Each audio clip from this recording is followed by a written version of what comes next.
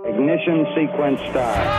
See, Olajuwon has David Robinson just bamboozled. Kelly out of the corner for three, hit it! Don't ever underestimate the heart of a champion. The Houston Rockets select Yao Ming. McGrady at the buzzer. Yeah! Paul puts it up.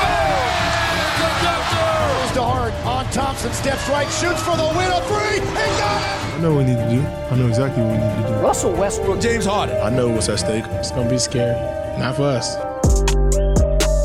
Hello and welcome to another episode of the Launchpad Podcast, baby. Presented by Clutch City Control Room, your home for all things Houston Hoops. I'm one of your hosts, Roosh Williams, and you can find me on Twitter at ROOSH Williams. And I'm your second host, Karthik Prasad, and you can find me on Twitter at StanfordKP. And be sure to follow the official Clutch City Control Room account at Clutch City CR, as well as hitting the subscribe button on iTunes, Spotify, or wherever you listen to your podcasts. We'd greatly appreciate it. Cool. So today we're going to be talking about a lot of stuff. In the first segment, we're going to cover Game 4, and we're going to talk about James Harden and all things related.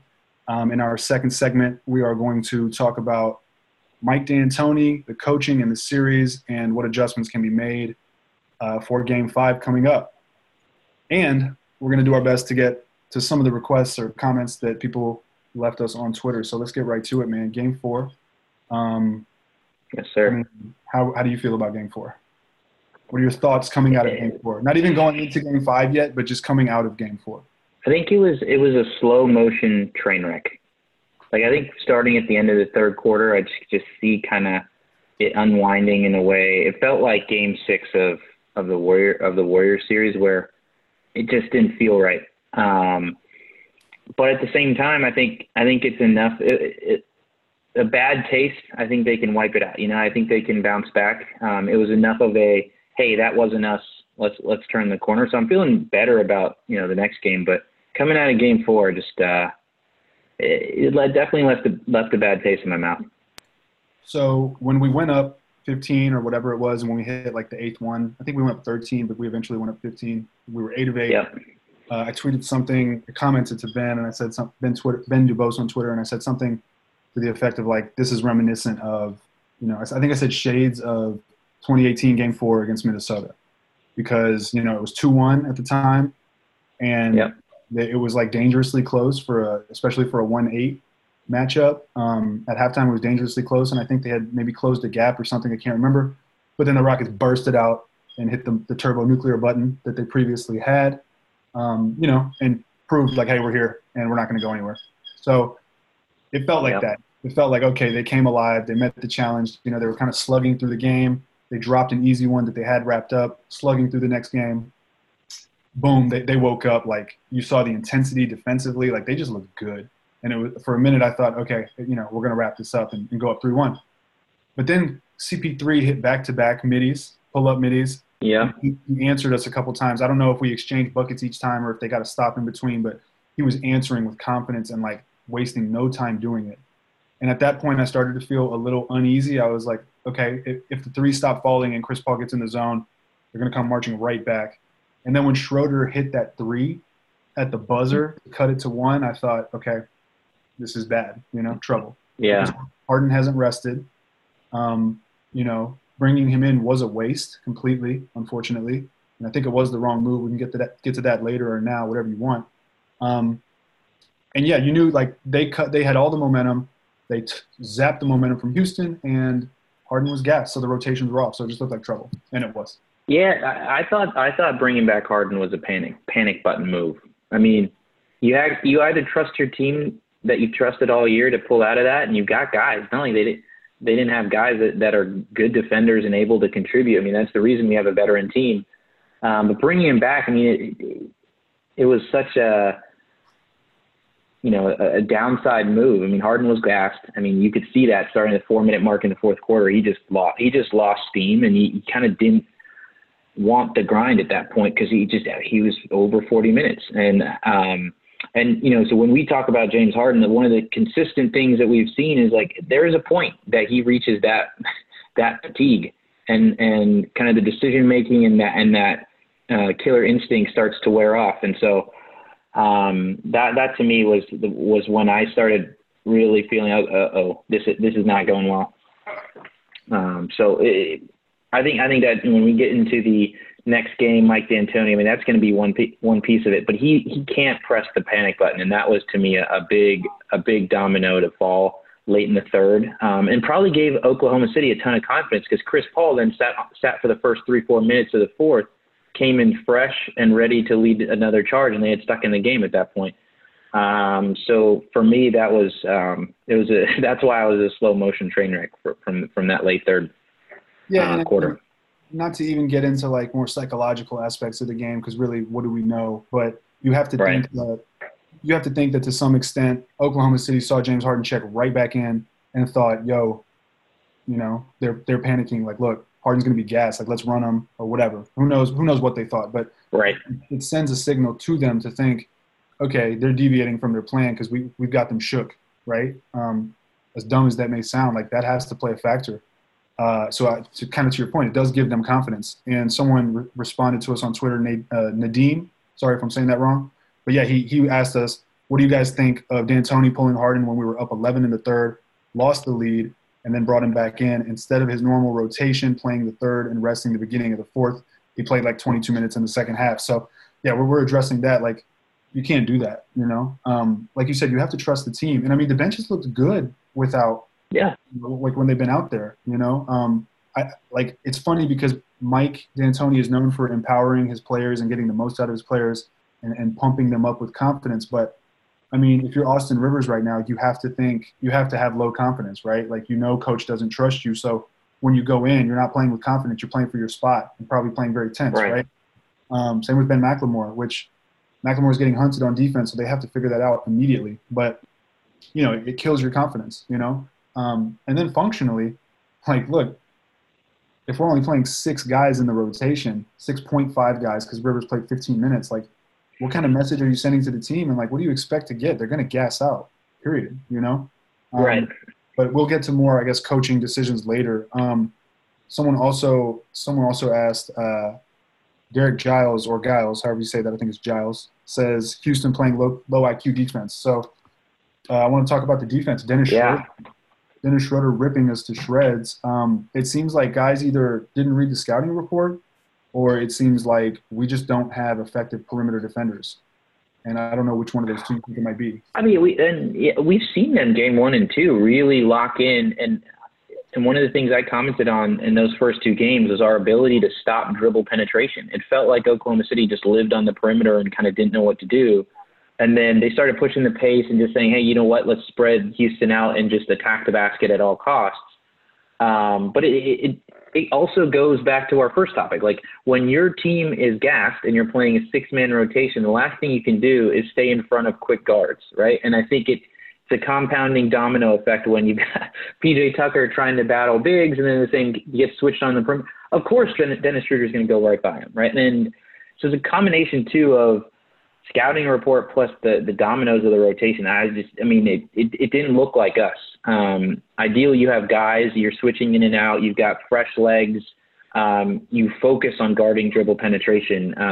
When we've looked our worst this year, it's when we've let straight line drives to the basket, because that just puts so much pressure on your defense. But yeah, I mean, I'm hoping they have to force the Thunder to make a bunch of threes. And I think what happened was early in that game, if you remember game 4, the Thunder hit like probably 5 threes in the first 6 minutes. And so all of a sudden now Houston started pressing up. And I just think that deviated from the plan. And Harden talked about that. I mean, you can't just get up on shooters that aren't really shooters and then allow them to drive by you. So I think they'll hopefully revert back to the game plan of just making these guys actually shoot and then not just allowing blow-bys. But what do you think? Yeah, I mean, like you said, we did play good defense, so we've shown we can do that. It's just funny because, even Robert Covington, I mean, honestly, on several possessions, he looked like Clint Capella defending Schroeder out there, which is painfully ironic. But at the end of the day, I agree with you. I mean, when you have a guy like Schroeder and Shai Gilgeous-Alexander specifically, both of them are killing us, what you're supposed to do is give them that cushion. Schroeder has one move to the right. That's his main move. Right. He's going to get the step on it. So you give him the cushion. I think I think Nathan Fogg, if I'm remembering that correctly, on Twitter, posted Great something. article. Yeah, posted something about Schroeder's pull-up numbers, and I don't remember them off the top of my head, but I'm pretty sure his numbers from three on a pull-up three are not good, right? So give him the pull-up. He seems to hesitate when he takes it. I've seen some clips Nathan broke down. He seems like it's not his confident shot. So concede it, and cheat on the step, cheat on your left side, the defender's left side, Schroeder's right side on the right, first step dribble, cheat on that. And that's how you play him, in my opinion. Like, obviously, I'm not an NBA player, so duh. Right. But with those kinds of guys, like, I think that's how they got to play him. But they're pressing up. And to your point, I agree with that. You should never press up a non-shooter, which is one of my, pet peeves about college basketball. Coaches, coach them to, pressure, centers that are definitely not shooting from 23 feet out. But yeah, and so you have to play them smart. And that's the annoying thing about OKC. And that's one of the reasons that I was worried about them coming in. They're a calculated team. They're a high IQ team, right? They do better with the sum of their parts than their individual parts, So because they play high IQ basketball, so they're not going to give up on any possession. Every possession to them is calculated. Of course, that's an exaggeration, but that's kind of like their mantra. Houston is more so playing option basketball. They're going to read the defense. They're going to let Harden run with it. Sometimes Harden's going to drive and kick and give it up.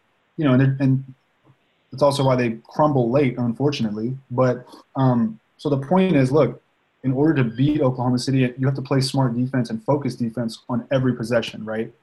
You can't get lazy, because if you do, they will take advantage of you.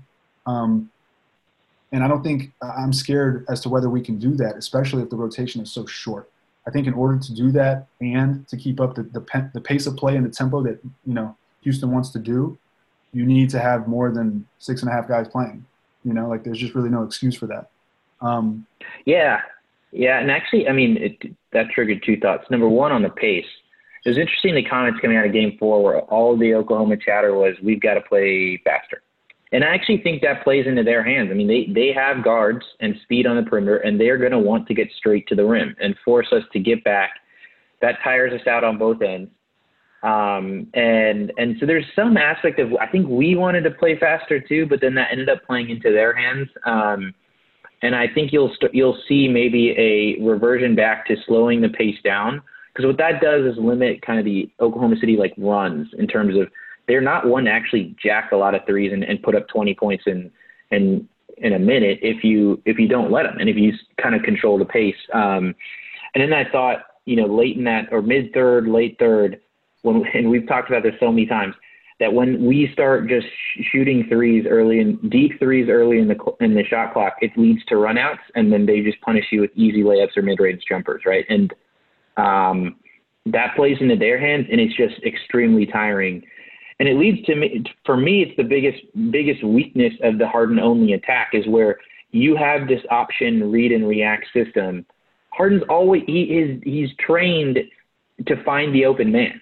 And what that means is they will hunt threes instead of getting the easier basket right in front of him. There's at least 4 or 5 times where Harden got into the paint, the deep paint, where the restricted circle, and passed out. And you've got to take a couple of layups in those scenarios to keep the scoring moving. And so, yeah, that was tough.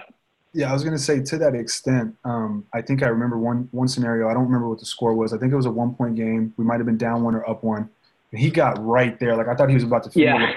And he just last second whipped it to the corner, and I think PJ missed it. I can't remember who it was. Yeah, PJ. It was PJ, yeah. And I was just like, oh, my God, that could be the game right there, because every bucket matters at that point.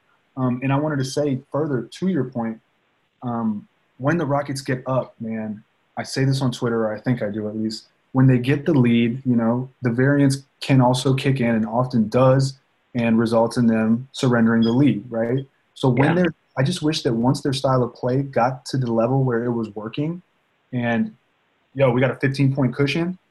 What was it, 90-75? I can't remember. When it gets to that point, like you said, now you control the pace. Now you just easy baskets, man. Build it with, try to get to the bucket and get twos, because if you're getting stops on top of that, all of a sudden you're up 23, 25, But if you're just having fun launching flat-footed 30-footers, they're going to get the rebound. They're going to come roaring back, you know. Or if you're just dancing on the perimeter, you're going to get ripped, and they're going to come roaring back, and that's what they did. So I wish that Houston would, you know, put more of a concerted effort towards controlling the game and being more intentional when it comes to their tactics instead of just running and gunning at all times, you know? I mean, this has been the signature of Harden, Eric Gordon, and Mike D'Antoni last 4 years. Is that mid-third quarter, they're up double digits, and they start hoisting threes. And that's why Chris Paul is brought in. That's why Russell Westbrook insists on getting to the rim in those situations. But if they just work the clock, Harden got to the rim or, God forbid, got in the post, like, not only do you milk more clock and reduce the amount of Oklahoma City possessions, you probably get a better shot. Like you can at least guarantee 1.5 or 2, 1 to 1.5 points each possession because you're actually getting a shot. A Jeff Green, James Harden pick and roll opens things up so much, and they did not run it. I don't know if they did, but it seemed like they did not run it at all, especially when it mattered. Like, you're up 15. Run that play. Put pressure on the defense.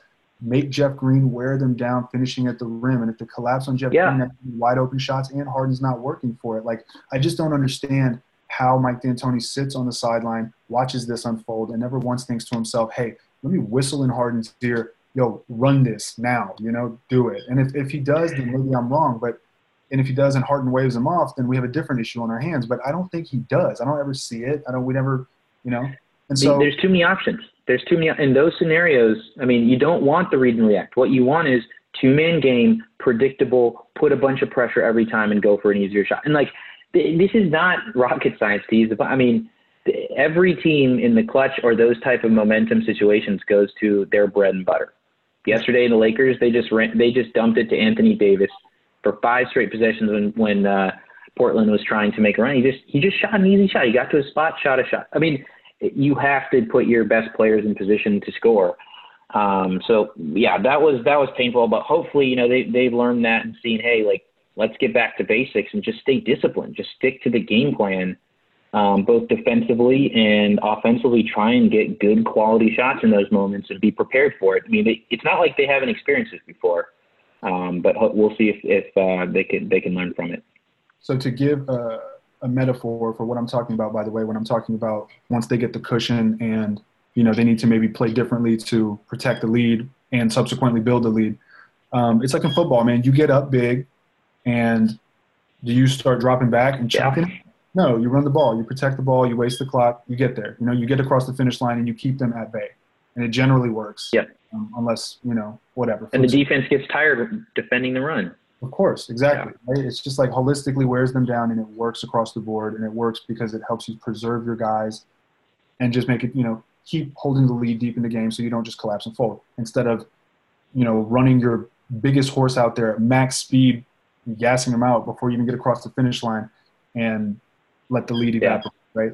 So with that said, let's wrap this first segment up by talking about Harden. And, you know, I referenced the 30-foot flat-footed shots. His decision-making was pretty awful down the stretch. He was most likely gassed. So it could be like a chicken-egg situation. You know, is it Harden? Is it D'Antoni? Whatever. But, yeah, his decision-making down the stretch was poor. Specifically, even if he was gassed, what I cannot forgive him for are the 2 turnovers late, the one where he tried to whip that pass into Eric Gordon on the baseline. Like, in a tight game where you need a bucket, you cannot risk that difficult pass to fit into that window, especially if Gordon has not already broken to the rim, you know, you're just anticipating it. And then the one to Gallinari at midcourt, I think they were down 1 with under a minute left, and they got the stop, and it was like, okay, cool, we can come down and still win this. And he just lazily chunked it for no reason. So what do you think of Harden's decision-making down the stretch and his overall play? And down the stretch meaning, you know, when he came back. Last 5 minutes. Yeah, well, last 5 minutes, but, I mean, I'm talking the fourth quarter, really. But, yeah. Okay, yeah. I thought there was a period probably, I don't know, between the 5 and 3 minute mark where actually I think, like, he huddled with Russ, and, like, the next 2 possessions we got looks at the rim, and I thought, okay, like, maybe, you know, they're making a concerted effort, and I just think there was some breaking point right around the 3 minute mark that you could just tell he was gassed. I mean, the way he was walking to the huddles, the way he was walking up the court, the way he was just letting guards run by him. I mean, I think he reached a fatigue point. And look, at the end of the day, he's human. I mean, this is why you have to protect your star players for those situations. I mean, if you are at that fatigue level, you will not make good decisions. I don't care who you are. It's just like, how do you make sure that you don't get to that point? But it seemed like he knew that. I think he knew that he didn't have it. He didn't have that left. And so he tried to give the ball up. He tried to defer. We saw that last year at the same point. I think the early fourth quarter too was a bit weird because it was like right when he came back, Mike subbed him in the game, and in early fourth, there was a lot of step back threes. And that's when I thought like he could have, I was more annoyed with that decision making because he had the energy, and that should have been when and Chris Paul was off the floor. That should have been when they got their cushion back. Why not try him in the post when he's tired?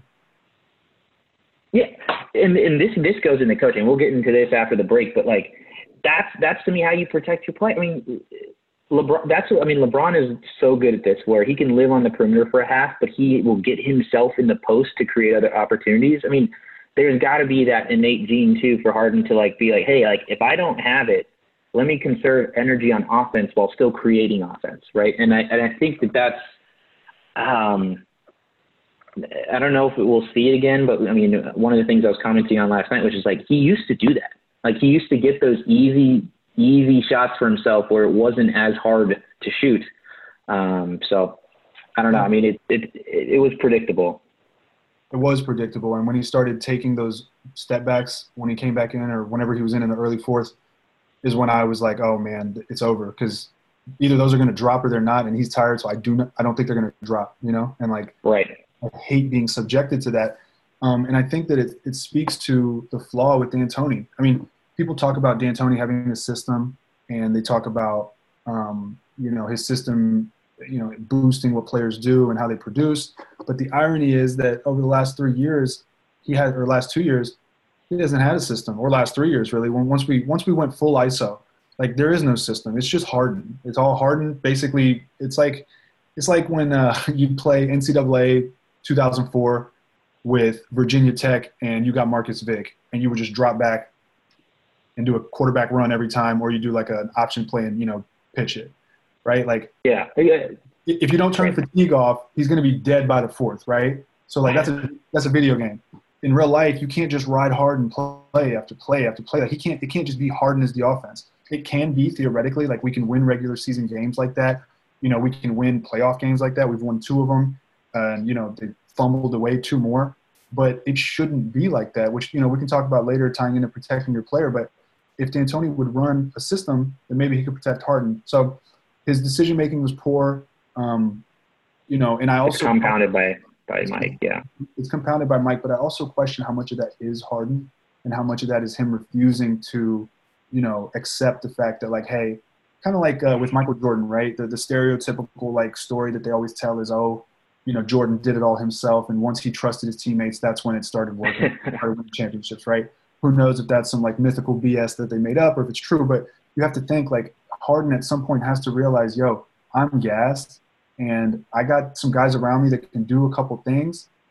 We can play a different way for periods of time so we can win the game. Like I can at least figure out, like when I play, I hate talking about when I play basketball because I'm not an NBA player, but nothing close to an NBA player for the record. But you just think that even though he's tired, you've got to find ways to get to the basket, right? You can't just put it all in the hands of a heave every time. You just can't. And you can't put it in the hands of like, people call them open shots, and I'm sure NBA.com tracks them as open shots, but when PJ Tucker catches the ball at his hip and a defender's closing out on him, that is not an open shot. It is a contested shot. There's no guarantee he's going to make that. So, like we were talking especially about. Late in the clock. Especially late in the clock, especially late in the game when he's gassed too, when he's played 38, 42 minutes. Like, it's just common sense. And I don't know if they have numbers that speak to the contrary, which is why they are so steadfast on running what they do. But it seems like to the average Joe, like, this isn't sustainable. And then you look at the results and it's like, this is – the sustainability of this is literally subject to that of a coin flip. Why would you do this to yourself? When you're up 15 late in the third, like what does the probability say, that you're going to win? And why do you like just mess with that variance? I don't understand. So And I don't, and Yeah. to wrap it up, I don't understand how much of that is James Harden being, I don't want to say ignorant, but just refusing to accept certain things and make certain adjustments, and how much of that is Mike D'Antoni telling him, like, hey, keep going. So I don't know. But we will take a break, and we'll come right back. Support for this podcast comes from AT&T. All right, so there are a lot of reasons to like AT&T 5G. Check this out. My friend Lisa, who's a professional race car driver and base jump wingsuit enthusiast, likes AT&T 5G because it's fast. My friend Terry, who's a bodyguard who once also wrestled a hyena when he got too close to his client on safari, likes AT&T 5G because it's secure. And my friend Sasha, who's a librarian and hasn't missed a day at work in 27 years. Ooh, not even that time she broke both her legs and had the measles, likes AT&T 5G because it's reliable. Switch to AT&T 5G. It's fast, secure, and reliable. And now nationwide. AT&T 5G. It's not complicated. 5G requires a compatible plan. 5G may not be in your area. See att.com/5G for you for 5G coverage details. And we're back for the second half of the Launchpad podcast presented by Clutch City Control Room. If you enjoy the show, do us a favor and drop a review or leave us some stars. As we were talking before the break, one of the things that has been top of mind for Rockets fans is Mike D'Antoni as coach, and especially some of the things we've consistently seen from him and the team each postseason. So, Roosh, looking back at Game 4 and Mike's performance, and then looking ahead into Game 5, what sticks out? What's top of mind for you as it relates to Mike D'Antoni as coach? Yeah, I mean, obviously, if you follow me on Twitter, then you know I'm not happy with them. And I mean, look, I think it starts with him bringing Harden back in, which we talked about, but it was a panic move. It was a poor tactical move. It was not well thought out. And I think, unfortunately, that kind of speaks to the larger picture of the coach that he is. He's got a really good base system, a really good, fundamental backdrop for what the offense should be and for what the team should be. But once he's put on his heels, you really see what he's got in his bag, and it's not a lot. It really is nothing, honestly. Like, it was putting James Harden back in. Like, congratulations, man. You're going to throw the star back in. That's all you got. You can't figure out a way to protect this lead without James Harden. Like, come on. So yeah, and kind of tying into what we talked about earlier, just the inability, either the complete rejection of, or the complete inability to make a tactical decision and kind of slow things down and protect the lead. Understanding this is the playoffs, it's not the regular season, and putting like a human element to it. Like A.J. Hinch, right? I think one of the big things that people loved about A.J. Hinch, especially when the Astros won the World Series, was he blended the numbers and the analytics, and he also put like his human touch on it, right? For example, when he would split, I forget what game it is off the top of my head. I think it was Game 7 of the ALCS 2017, when it was Charlie Morton and then just Lance McCullers. Like, that was it, right? Yep. So like that was like an abnormal move, and it's not what the numbers were telling him to do, but he just rode with it because it felt right and it worked, right? So things like that. Like, D'Antoni's just in my opinion, he's just a placeholder. Like we were talking about off screen or off the mic, what value does he bring? I really honestly believe if the Rockets showed up to play without Mike D'Antoni, they would play pretty much the exact same way.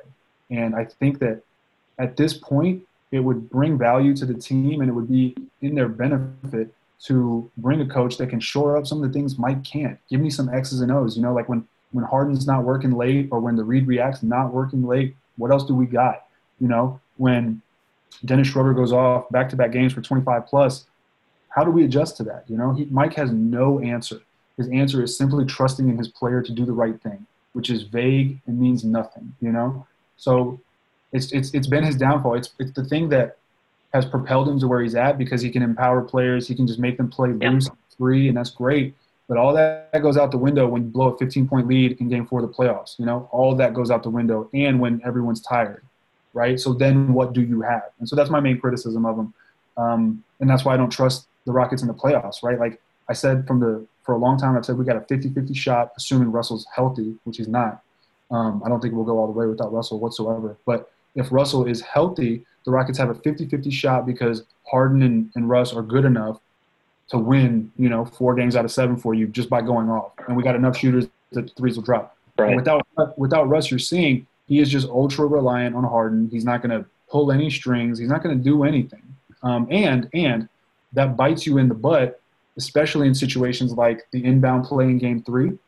Like what kind of coaching is that? We don't have an inbound play twice in a row. First of all, what kind of coach at this point has not told Harden to not do the push-off late in games? Like, why does Harden not know? Why is Mike D'Antoni not in his ear saying, hey, CP is going to flop. Don't do the push-off, Like, don't even create that drama. Just get open and get the ball. That's it, right? Like, that would be in my mind. When I'm watching it on TV, I'm like, yo, CP's about to flop. Like, don't do it. You should know better. Right. Why isn't Mike D'Antoni doing that? And if he is, then maybe Harden's just, like, out of there. That's part one. Part two is I think the Rockets were up 103-101, and then CP3, drives, kicks to Shai Gilgeous-Alexander, hits the three, and then they go down. And then we almost win it, but Daniel House misses the free throw. But even to get to that point, Harden has 5 fouls. Why is Robert Covington not on the floor? On the bench. Yeah. Right? And if you're, if it's some BS about he wants to empower Harden and make him feel like a solid defensive player, well, my boy, that backfired terribly. Like, what kind of crap is that? Pull Harden. Offense, defense. Even if that's your justification, he had 5 fouls. So he's not going to, why would you even put him out there in that situation in case you need him for overtime? Put Robert Covington on the floor. So those are just terrible coaching principles and moves that you see, and it costs you a playoff game. And all of a sudden, it might cost you a playoff series. So that's where I'm at. Yeah, I mean, to me, this was a PTSD almost of exact same type of misfires as we saw last year, like to the T in terms of rotations, late game execution, not having discipline in the game plan. And you opened with, we were talking off mic, like, what value does Mike D'Antoni provide? I think what got me yesterday was they'd actually shown things in the bubble that we thought, hey, actually, that's good. Like, you should do more of that. Like, you should have players cutting off ball. You should have other ways to get guys involved. You should have Harden getting more off-ball opportunities. We saw that in the bubble. They had 3 months to prepare for these situations, and they did. But when it got to those clutch situations, they abandoned them. And I think it's that patience and that discipline to stick with what will actually work versus writing it out and falling back on Harden, falling back on your old ways. That's what got me, is because it's not yet ingrained in him to adjust, because he took a different route when they needed him to actually stick to the principles. And that, to me, if I'm Daryl Morey and I'm a general manager and I say, hey, you're going to run into this situation, I'm going to prepare you for this situation, and then you abandon that preparation, I would be pulling my hair out as a manager generally. But let alone, with a lot riding on this season. So that was topic one. And then to the discussion we were having before, the offense works. I think it's ingrained in the team now. It's as much a part of Harden's DNA as anything. He knows how to run it. And but at the same time, this is what you need. You need a coach that's going to actually get you to listen to when you need to do something different. Right. And I think that ability for Mike to go and tell James, hey, get in the post and get some easy shots, or, hey, let's run the 2-man game. And not just, and he talked about yesterday, and it triggered some alarm bells of, like, the players play, they have to read and react and, like, know what to do. The whole reason you're out there is to get them through those situations as a coach, right? Like, that, you can't just say in every time they're going to make 100% right decisions when there's 4 or 5 options for them to choose. Yeah, that just defeats the point for me. So, I think if this is, luckily they have 2 games to correct it. And hopefully Mike is kind of taking some time to be like, hey, like, we can't put ourselves, we did that before. We've got to control the game better. So we'll see. I think, this is why Russ was an equalizer, is why CP3 was a great fit, but Russ kind of says, nah, screw that. What we need right now is a bucket, so I'm going to go get a bucket. Like, it's almost like I'm going to throw your kind of, if you're going to ride the wave, ride my wave type of thing. And so it was kind of a natural yin and yang with Harden. But Yeah. I mean, it was not a great coaching performance for Mike D'Antoni yesterday, and really from the second half of Game 3, because they should have won that game easily, and they should have won once they're up 15. You got to close the door. I mean, the great coaches closed the door. Popovich wouldn't let that happen. I mean, like you go down the list, nobody would have let that happen in that same fashion that we've seen before. But yeah, I think that topic is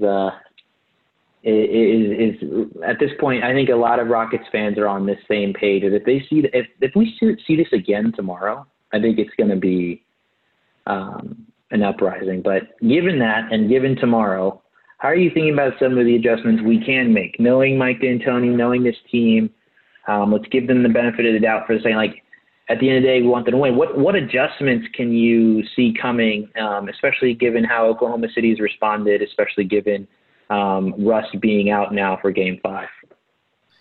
Yeah, I mean, I think it's going to start with deepening the rotation. You know, you have to trust the guys you got. Russ isn't playing. You have 8 people that are going to play. You need to play them, you know, because you cannot risk these guys getting tired. If they get tired and they drop Game 5, it's over, unfortunately. You know, it's not over, but like it looks bleak at that point. They're gassed. They have no confidence. Like, unless Russ comes back to save things, like, it's going to be a tough hill to climb. So you have to keep them fresh. You have to keep your guys that were winning you ball games playing, you know. I understand that McLemore's getting hunted, and I called that before the series. I think anyone that rewatched or that watches the Rockets period knew that McLemore was going to get hunted on switches. So you need to figure out a way to hide him. You know, they do like a scram switch that Ali Kambijani's detailed on Twitter. They just have to be – one thing that I don't understand is they submit to the switch every time, you know, and you don't have to switch and go under every single screen. You can fight screens, especially with a guy like Chris Paul, who's not going to do a blow-by, and if he does, then, you know, let him get corralled by the defense. Like, Chris Paul's not going to pull a 3 in your grill if you go, you know, if you don't switch the screen. So I just don't understand why they're, like, letting all the switches happen, you know? Like, I'd be training McLemore to fight screens, you know, which sounds dumb and simplistic. But like I said, if you let them do what they want to do, they're going to do it, as dumb as that sounds. But, like, you have to figure out a way to stop them from doing it. But if you watch the Rockets, they don't – a lot of times they'll just do the switch. Well, and related to Ben, I mean, the biggest thing for me is he wasn't getting opportunities to shoot the ball. Yeah, and if he's going to be out there – get him opportunities to get shots. And certainly that's a schemable thing, to me at least. Different sets or different looks, different, you know, starting positions in the court so that he's moving to the ball, he's getting open. I mean, sure, he'll get hunted, but if he's definitely not shooting threes, then, yeah, that's a disaster. If he can at least if he knocks in 1 or 2 threes, all of a sudden the gravity shifts on the court. So that's one adjustment to me is, can they get him going? Because he's kind of he's their best pure shooter right now, and can kind of far, and you know, right. they aren't using him. So, like, yeah, exactly. You have to get him involved. And then the other thing is, what really stood out to me from Game 4 is the Rockets made 23 threes. What were they, 23 or 59, I think, something like that? Made 23 threes and lost, and that is alarming. So how do you counteract that, or how do you figure out that doesn't happen again? But yeah, so the first step is you got to go into the bench. You got to get production out of McLemore. Rivers is one of your best creators off the dribble, and if the whole idea is to put pressure on the defense by breaking them down and trying to play guys like Steven Adams off the floor, you're going to need Austin Rivers to break people down off the dribble, and you're going to have to get in his ear. It seems like D'Antoni doesn't. I have no idea, but you have to get into his ear about being a creator. He doesn't have to, you know, lay everything up. He can drive and kick. You know, he can be a secondary source, because he kind of, when he only drives to finish, you know, it becomes, well, is Austin on or not? Because if he's off and his finger rolls aren't working, you know, it's just a missed layup and it's worthless. And he's falling down on the floor and he's not getting back on defense. Worthless play. But if he's driving and kicking, and if he's driving with a purpose to dish, it changes. But he never does that. He does it very rarely. So you have to get into his ear about being a second creator. What? No, I mean, I would love that, but at this point, given the way they were chucking threes, I will take some straight line drives. I will take him or Eric Gordon just getting to the basket and actually trying to score at the basket. Because if they launch 60 threes, I mean, they're not going to shoot 40% again, right? And so we're in probably for a little bit of shooting regression, and we're going to have to make up for it by getting to the rim. And certainly driving and kicking, but I want pressure on the rim because that's what gets that defense to suck in a little bit, and then all of a sudden your shooters have a little bit of more breathing room. But yeah, I mean, Austin just has to be that. I mean, Austin and Ben, you can't just have them be zeros on offense. And I think that's your basic point, right? Like that, if that's true, then they're going to get yanked. Mike's going to yank them. You're going to burn your other guys to the ground, and we'll be in the same position. And not to be sarcastic here whatsoever, being very truthful, as a matter of fact. Look, if you're not going to play Austin and Ben, Red 94 asked, do you think they're saving DeMarre Carroll for the finals so teams don't have tape on him? Is that a risky approach? The most painful part about going down in the first round like this potentially is that you're losing another year of DeMarre Carroll's prime, and there are a precious few of those remaining. But all jokes aside, if you're not, and I'm saying if you're not going to use Ben McLemore and Austin Rivers, you have to find someone. Is it Luke at the 5 for like 5 minutes? It has to be someone, something. It cannot just be the starters and then Jeff Green and then Austin Rivers and Ben McLemore for like 9 to 15 minutes only in the first quarter or first half. It cannot be that, or you're going to lose, you know? And then to that point, run more plays through Jeff Green, you know? He's like, we need playmakers. You know, Eric Gordon actually had a pretty good game. He had a poor fourth quarter, so it kind of negated everything, but he had a good game leading up to that point. And he was getting to the rim. He was doing all the right things. Use that, you know, use that more. I can't believe I'm saying that, but use that more when it's on. Use Jeff Green in the pick and roll, like pick and roll them. You know, one thing that they used to not do late that always pissed me off when they had Capella was they never ran the pick and roll. Like they'd start the game with pick and roll lob, pick and roll lob, pick and roll finish, pick and roll kick, you know. They just start the game like they never would finish the game like that, you know. And I like Jeff Green off the pick and roll. Use it down the stretch, dude. Don't just harden ISO down the stretch. And then I think defensively, two-man games. Yeah. And then defensively, they have to make a lot of adjustments. I don't know exactly what they're going to do. Or like to me, it's all describing like different ways of guarding. Like we said, like with a guy like Schroeder. I mean, you got to shade. You just got to know how to guard him because they're going to switch you and they're going to ISO you. And that's kind of what they've been doing. And it's been working for him. Shea's been getting to the basket. Schroeder's been getting to the basket. CP gets to his spot and hits the mid-range. You know, Gallinari's been shooting decently, I think like 36%. Steven Adams will start the game with a couple post-ups. Like they're getting a lot of contribution by committee. And I think it just speaks to poor individual defense, you know. Now, hopefully, I theorized that maybe the NBA was trying to replicate some home court advantage, and maybe this is far-fetched. They're trying to replicate some home court advantage because you saw the Thursday calls in games 3 and 4. So maybe that axes come game 5, you know, and that was a big deal. Yeah, you know, they had a lot of free throw attempts that they did not deserve, frankly, and the Rockets didn't get a lot that they did deserve. And if you look at game 1 and game 2, it was a lot different. And I think Clutch fans posted the discrepancy and that this was the Rockets' lowest the whole season. And I'm sorry, but that's insane. They were getting right. If they had their lowest free throw attempts of the whole season, then like give me in the playoffs magically. Give me a break. You can't tell me that. It's an outlier. Yeah. Right. You have to pay attention to outliers, and I think that, you know, that should hopefully revert. So if I had to guess, I think there'll be some natural adjustments in the sense of we'll probably make a few less threes, so that's negative, but we'll probably get to the line more, so that's positive. You know, offensively, I think we'll be right there in the 115 to 120 point mark. I think defensively, to your point, it starts with limiting their possessions and fast break opportunities, which means you got to get good shots on the other end, and then you know, staying in front. I mean, giving that right cushion, being disciplined on that cushion on their guards, make them shoot over the top. I mean, the one thing we actually have when we get PJ Tucker and Robert Covington switched on this year is length to contest. Like you have built-in length. If Robert Covington puts his arm up, then he's going to be in the face of Dennis Schroeder. Like you can give him that extra foot so that you can actually recover to the rim.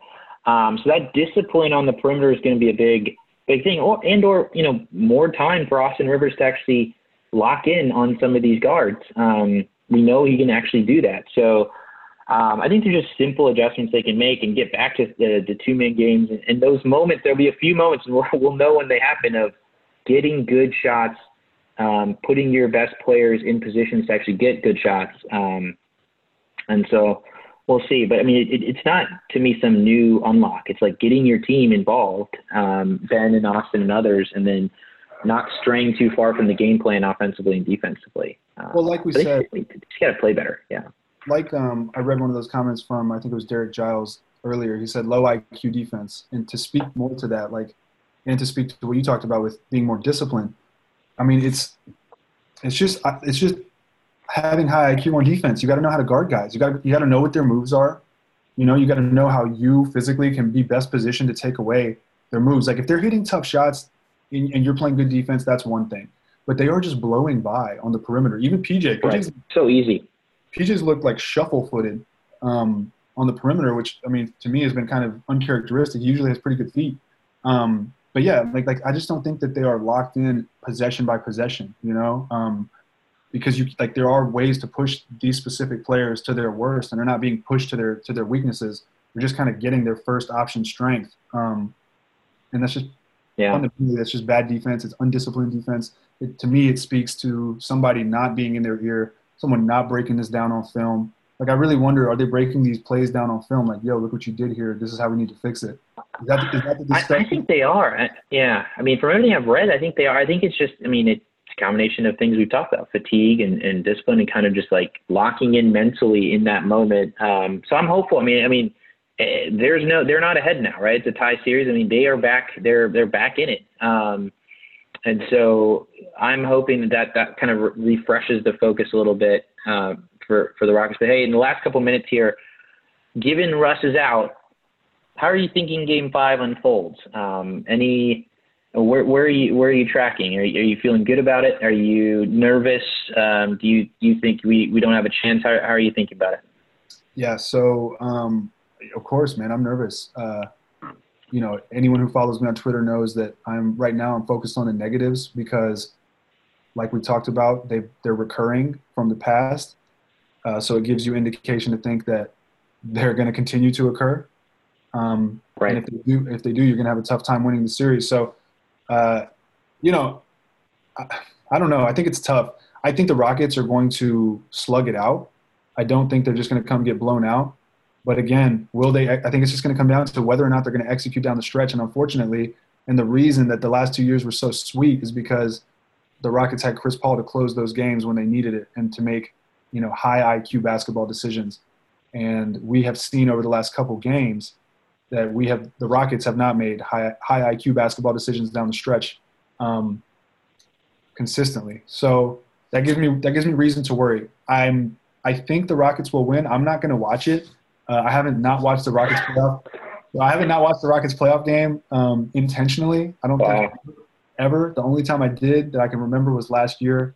I missed Game 6 I missed the Game 6, so I had to go back and rewatch that. Oh God. Yeah, unfortunately.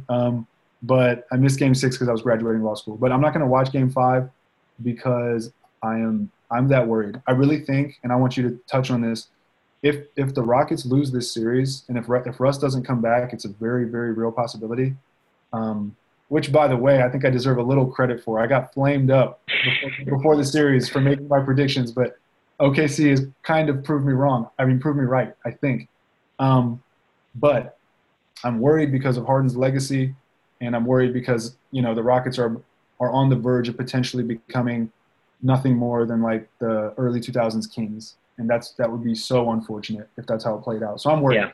Yeah. But nonetheless, I'm going to pick Rockets to win. I'm going to pick the Rockets to win 111 to 102. Key to look out for, again, it's the bench. Every game, every team, or each winner in this series had a bench that was outproducing the other bench, and that I think is the key here. And like I said on Twitter, Oklahoma City's bench is exclusively – the production offensively exclusively comes from Schroeder. So if you stop Schroeder, I think you stop Oklahoma City. So I'm hoping that they make the adjustment. I'm hoping they get to the line. They pull it out, 111-102. Thoughts? Yeah, it's funny. When I'm known as the more optimistic one of the two of us, but I actually, when the news came that Russ was out for Game 5, I felt better about the game. I don't know why. I don't know why. I can't explain it. It's not logical. But I just thought they can't be waiting for him. Like, they know that they're not going to have him. They also know they need to win. And they also know that the pressure's now still not on them. And so to me, it's kind of like game one, where just come out and play your game. And, the pressure being off, they're going to be the more desperate team, I think, coming off of 2 losses. So that just gave me some like natural optimism. I don't know why. But I think the other piece is that, they have to play their bench, and I think their bench will respond. We've seen it, especially in the bubble, that we have the veteran teams to go do that. And I think we'll win. I have a score of 120 to 111. I think our offense continues to be good. And I think Oklahoma City has been shooting a little better than they should be right now. So hopefully we see some reversion. We get to the free throw line a little bit more, as you said. So I'm feeling good. We'll see. I don't know. I mean, I'm going to watch it. I couldn't really watch most of the last game. So hopefully if I can watch this one, maybe we'll pull it out. Yeah. I will say to your point that I was worried about Russ being inserted, because if he was being rushed and if he wasn't ready, or even if he was ready, he's almost unquestionably going to have some rust. Right. To introduce that element into Game 5 of a playoff series is very dangerous, in my opinion. And it could have played out if he was to play theoretically, or whatever. On one hand, it could play out that they get off to a slow start. He gets off to a slow start. They go down big. And then everyone's confidence is just done at that point. And that would be correct. At least the squad. Yeah, at least the squad knows what to expect. They've already won a couple. They know they can, and they probably think they shot themselves in the foot. So hopefully they come out and they learn from it. Be angry. Yeah. Hopefully, though. It just doesn't seem to be the identity of this team. Hopefully I'm wrong. But if you haven't already done so, please be sure to subscribe to the podcast on iTunes, Spotify, or wherever you listen to your podcasts. And if you appreciate the consistent digital and podcast breakdowns, analysis, speculation, guest voices, and camaraderie of our team, please consider clicking the link in the description to check out one of our monthly Patreon subscription options. As always, thank you so much for listening, and we look forward to having you back for our next episode of the Launchpad Podcast covering your Houston Rockets.